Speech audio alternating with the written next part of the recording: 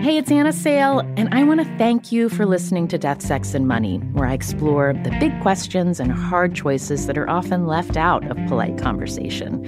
You can hear new episodes ad-free every week on Amazon Music, where you can find Death, Sex, and Money and all of your Slate favorites without the ads.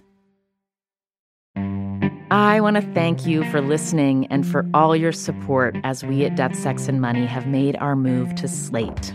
Your stories, voice memos, and emails have meant so much to the team. As part of this transition, there's a new way to support our show financially at Slate, our new home, and you'll get something special in return. Subscribe to Slate Plus, and you'll not only support our work on Death, Sex, and Money, you'll get access to new benefits, including listening to us and all of the other great shows Slate makes, like Slow Burn and Decoder Ring, without any ads or sponsor breaks. To subscribe, just click Try Free at the top of the Death, Sex, and Money show page on Apple Podcasts, or visit slate.com/DSM Plus to get access wherever you listen. Thanks. I would book back to back. I'll meet you for coffee, and then I'll do lunch with her, and then I'll do dinner here. And then I may end up with her, or I may end up after dinner with the girl that I went to lunch with. This is Death, Sex, and Money. When do you want to die? The show from WNYC about the things we think about a lot. I want my body to inspire lust. And need to talk about more. $1 million isn't exactly a lot of money these days. I'm Anna Sale. Let's start by pretending we're at a bar. Okay. I want to hear how you do this. What happens? I'm going to find a way to get closer to you. Get into your area, kind of get into your space. Not too close, and then I just find my way in. This is Jozen Cummings. He's been picking up women for years, unapologetically. I hope that I've become interesting enough at some point where you ask me my name first. You wait for her. Yeah, I kind of wait. He gets the romantic pursuit, how to approach with swagger and just enough of a disarming smile. How do you describe what you do? Well, I'm a writer, and I'm a dating reporter at the New York Post, and I set people up on blind dates. You don't really need to say much more than that to get people interested. He hasn't always had a staff job. He was an editor at Vibe magazine, but got laid off during the recession. I mean, when you're a freelancer, you don't have a job, you can literally date 24 hours a day. And he did, and chronicled it all on his blog called Until I Get Married. There's a post about getting bored with sex when you have too much, a how-to guide for being friends with someone you sleep with, and tips on using a Groupon on a date without getting caught. But how does dating work when you're not interested in finding anything serious? Jozen's been totally upfront about it. If you want to find some dude who wants to marry you, he told the Washington Post 3 years ago, don't start with someone like me. The paper also noted his resemblance to Drake, that handsome R&B artist. I can't get any girl I want, but I certainly wouldn't. The way you say that is hilarious, because it sounds like most women you feel like you can get. I can, but I do feel like if they're going to say no to me, it's not going to be because there's something, oh man, this is going to sound, like there's something like, ew, gross. You know, it's never going to be that type of rejection. For you, when did you first realize that, I can get girls to be attracted to me? Where did that first confidence come from? The confidence, I do remember a very pivotal conversation in high school that I had with an older girl. I was probably 16 or 17, and I worked the deli section of a restaurant, which was right next to the host stand. And we had a bunch of pretty hosts, and all of them were about, if I was 16, they were 18. And though I forget her name, I do. You don't remember her name? I don't remember if I saw her face, I would remember her and I would thank her, because she did say, you know, Jozen, the number one thing that you have to have as a man is confidence. That's when I just kind of told myself, okay, get confident. And I think my lack of confidence came from growing up and kind of being that kid that girls were you know, like not him. And when was that in your life? Oh, that feeling stayed with me all throughout grade school and high school. The boys who got girls to like them, I just always would see them and say, I don't have that. I'm not short, but I'm not as tall as them.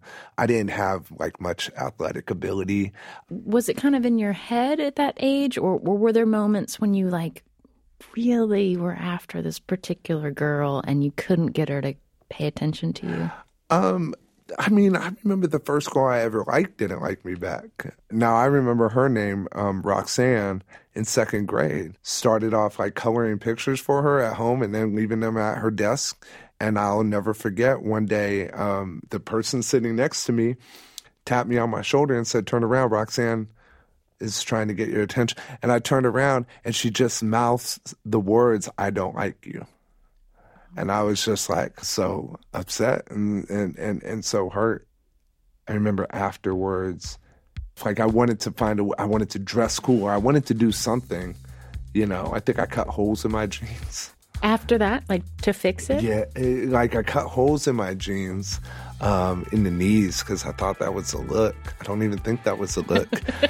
But I wore sunglasses. I think I picked up a pair of my mom's sunglasses, just being okay with the fact that they were sunglasses.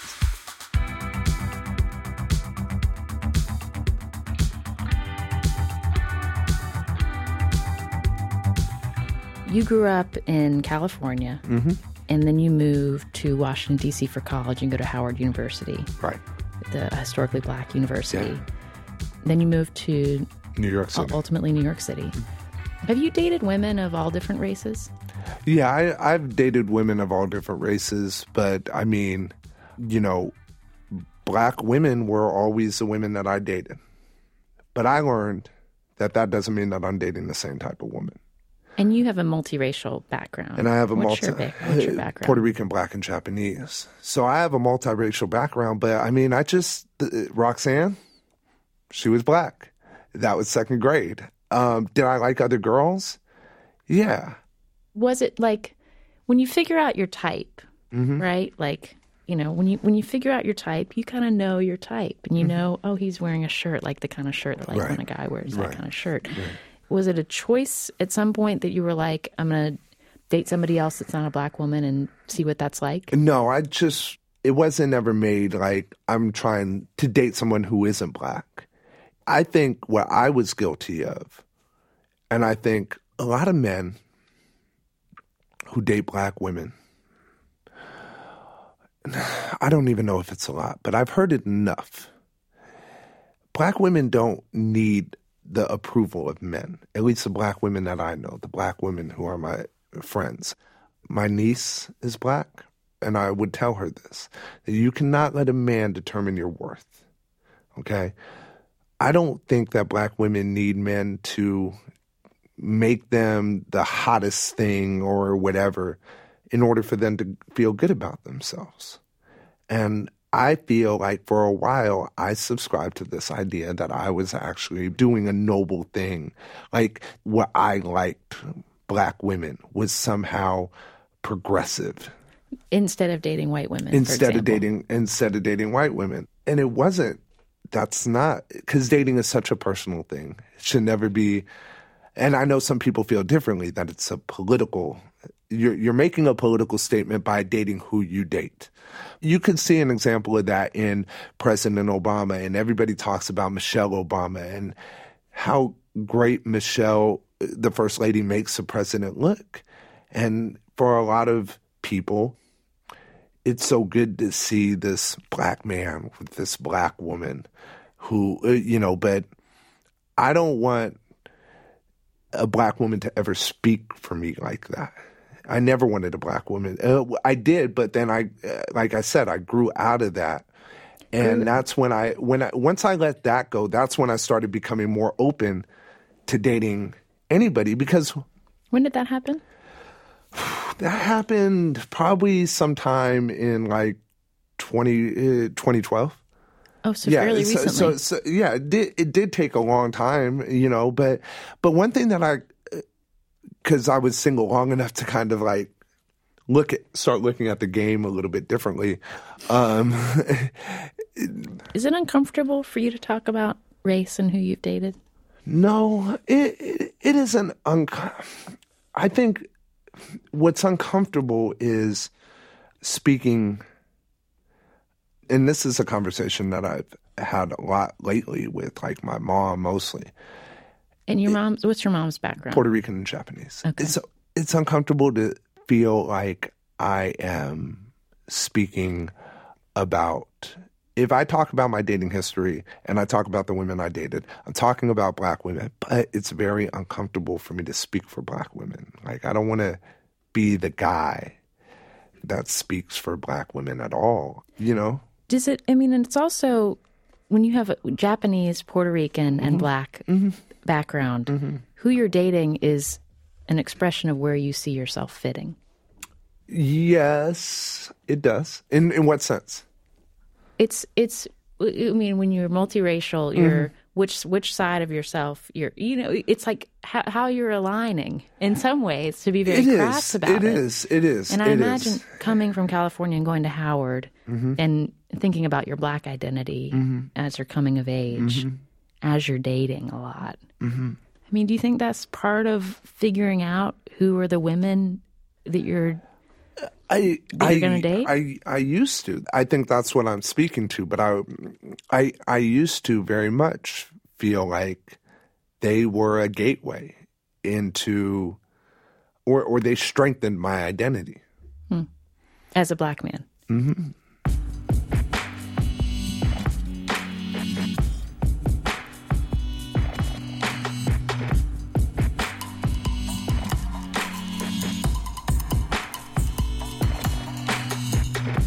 You didn't grow up with your biological father. I didn't grow up with him. I remember my mom dating. Did you like check out to see who was coming to the driveway or knocking on the door? Or? I had my opinions. What would frustrate me is when I saw that she liked the guy. And I could tell when she was waiting for a phone call. I could sometimes see how it was, you know, well past the time that they said they were going to call and they hadn't called. I can see that frustration, and I didn't like that. I didn't like seeing her get let down. When you were at peak Bachelor, were you ever that guy that might have maybe left your mom waiting for the call? Yeah. I was various versions of the guys that were, you know, in my mom's life that hurt her. So what, if you say you meet a girl, you have a nice time out, you exchange numbers, you suspect that she's waiting to hear from you, a text or a call. What would go through your head when you wouldn't get in touch? There was probably somebody else that was keeping me occupied, or, you know, not even another girl, just wanting to hang out with my friends more, wanting to just go home in peace and not have to share my bed or not have to wake up the next morning and in somebody else's bed and go home. And one thing that I never ever convinced myself of, though, was that I was the only one, and I think that kind of helped me square away whatever I needed to in order to be okay with not texting them. So you would tell yourself, I'm not the only guy out there for this I'm woman. Not the only guy out there. You wouldn't tell yourself, I bet she's looking at her phone. Yeah, I mean, if she is, it was always kind of like, you know, well, that's fine, but I never felt like I had all the control. And I've been let down too, and so we all go through it, right? But there are a couple of people. You know, I had a relationship with someone that, you know, moved from California to be with me, and I let her down. Now, everything turned out all right. She's let her down. You mean break up with her, or let her down by doing something else that ended the relationship? Doing something else that ended the relationship. So were we with somebody else? Yeah, I was with someone else, and then she found out. And she found out, and I want to be able to say that the love that I have is love that I deserve. And the only way that I'm going to be able to say that is by basically living up to that idea. Did you learn that from the experience of seeing the cheating on your live-in girlfriend at the time, seeing the damage that wrought? Did that lead you to sort of examine? Definitely. I felt very sorry for myself, and I knew I didn't have a reason. Like, I had no... You were sad to have lost her. Yeah. Getting caught is what made me upset with myself, in the sense that you don't realize the damage that you're doing until the other person shows it to you, and you see it on their face. You see them not being able to sleep at night. You hear them crying. You know, it's not about the way that they treat you when they're angry at you. It's that you come home and there's no music and there's no television on. There's nothing. They're just sitting there and they're looking out the window or they're looking at a wall. And you cause that.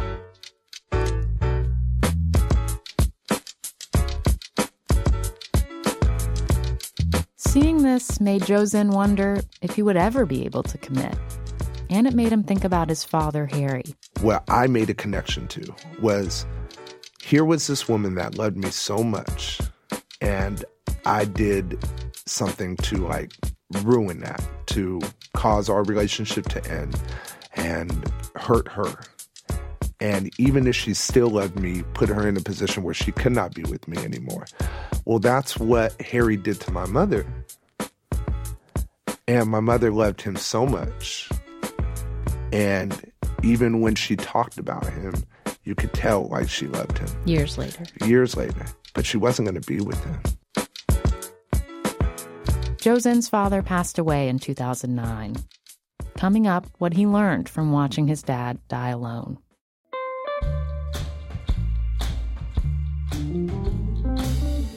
We got lots of responses to our last episode about money and relationships. Maya from Philadelphia wrote in to ask about what to do when you bring different debt loads to a relationship.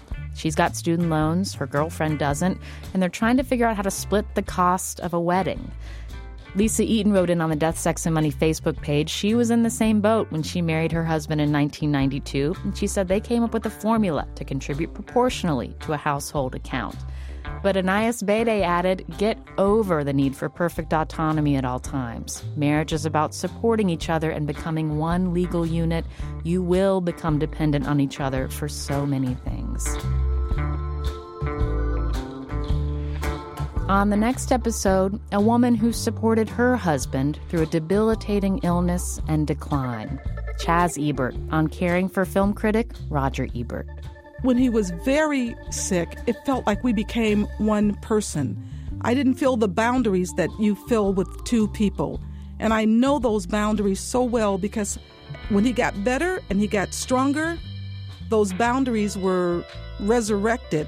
And I became my own person again, and he became his own person. But the period where we became one, I could almost feel him in my soul.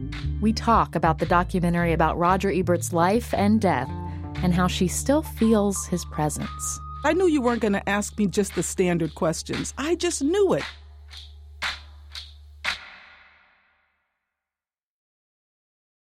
This is Death, Sex, and Money from WNYC. I'm Anna Sale.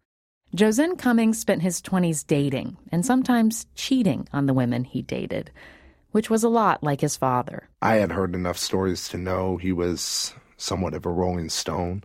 And what do you mean?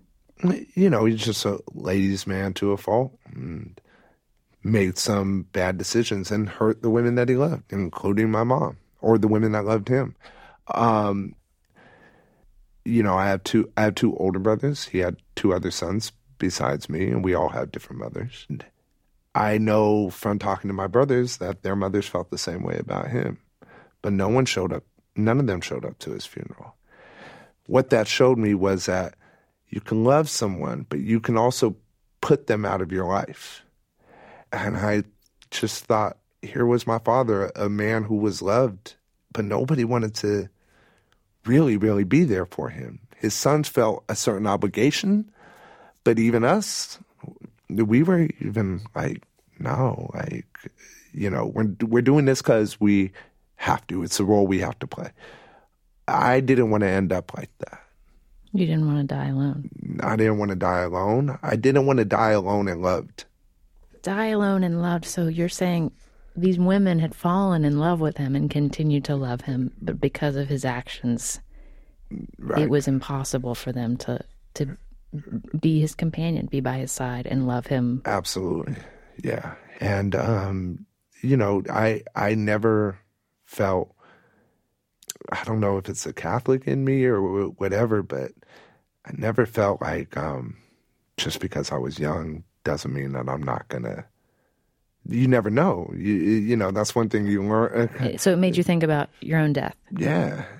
And what you wanted. I mean, you see him dying, and you just think about that. And, well, how are you going to go out? I didn't want to go out like that. So I just went ahead and sought therapy. So you have this traumatic breakup with your live-in girlfriend as your father is ailing. Yes. What did you talk about in therapy? Did you talk about women, or did you talk about your father? I went to therapy thinking that there was something wrong with me. I think that's what causes a lot of people. And the thing that you learn, one of the first things that you learn about therapy is that it's very much like your therapist just lets you talk. Therapy is great, but you have to go in there kind of like, know what you're going to say, or at least because it's stressful when you don't know what you're going to say. Yeah, because they will just let it hang there. I think it wasn't until the fourth visit that I brought up Harry, your father, and that resonated with my therapist. He had an instant reaction when I was talking about our story and my story and my relationship with him, and he's like, "Oh, you're his son. Like, that's you." He was self-destructive. And he said, I know that it hurts you that you two don't have a relationship, but you need to get that out of your head. You need to go down there and you just need to listen to him. You need to hear his stories and listen to the mistakes that he made. And I did that. And when I did that, he was on his way out. What are you working on now in yourself when you think about what kind of partner you want to be? I mean, I think that this will be, this is kind of in line with the spirit of the show, but in myself, if I could put my budget in myself and my money in myself, that is the number one thing that I'm working on. My money, my finances, trying to somehow get right and fix everything. You're in a serious relationship. I am in a serious relationship. So when was that moment when you realized, oh, I'm gonna do this with this woman? That moment was existed pretty much when she allowed me to take her out on our first date. I mean, How old were you? I mean, this was recent. This wasn't that long ago. So I was 32, and okay. I'm 32 now. But, I mean, what I see with Gina is somebody who will love me and ride for me, like be by my side. But I don't want her to, have to take responsibility for decisions that I made before she came into my life. And that's kind of like, and my finances are a reflection of that. And I'm really trying to get myself into a better place because I want to take care of her. I want to be able to have a family with her, and I want to be able to, live a comfortable life with her. And the feeling that I have for her now, it hasn't been long. I mean, and anybody can say I'm still in a honeymoon phase, but I feel like the challenge, even though it hasn't come up now, at some point it may, of maintaining this feeling that I have, this joy, and not forgetting that, and carrying that with me so that I can make good decisions in the future and not necessarily have to realize after it's too late that I had a good thing. Yeah, that's what I think about a lot. I come from a long line of divorce. My grandparents were divorced before I was even born. And I think the scariest thing is that even my mom, my uncles, they all ended up with someone. You look and you see that it's going to be okay. And you see that it's okay. You're with someone after coming out of that. And I guess my fear is that I'll be okay if it doesn't work. Like, when you know that that's the case, it's scary. So I just wanted to know if you ever like see the relationship that you're in now and wonder, what if it all falls apart? Yeah, like yeah. That's what it is. To be committed is to face that. I mean, it rears its head in intense ways. The cynicism. Mm-hmm.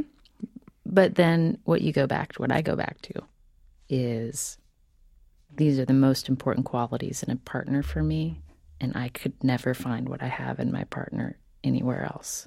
Yeah. Yeah. I mean, and do you ever wonder why you had to take that, like go through whatever you went through to get there?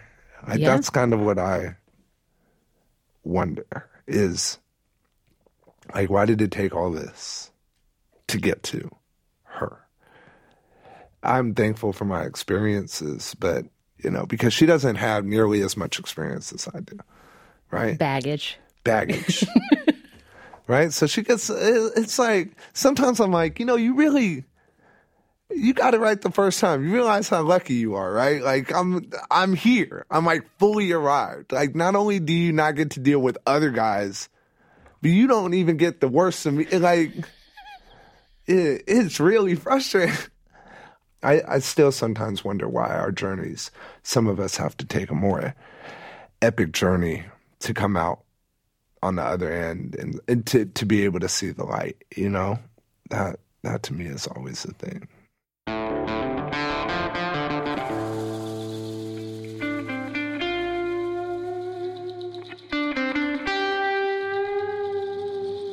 That's Jozen Cummings. Now his blog, Until I Get Married, is all about Gina, his girlfriend. He says, God willing, his first date with her will be his last first date ever.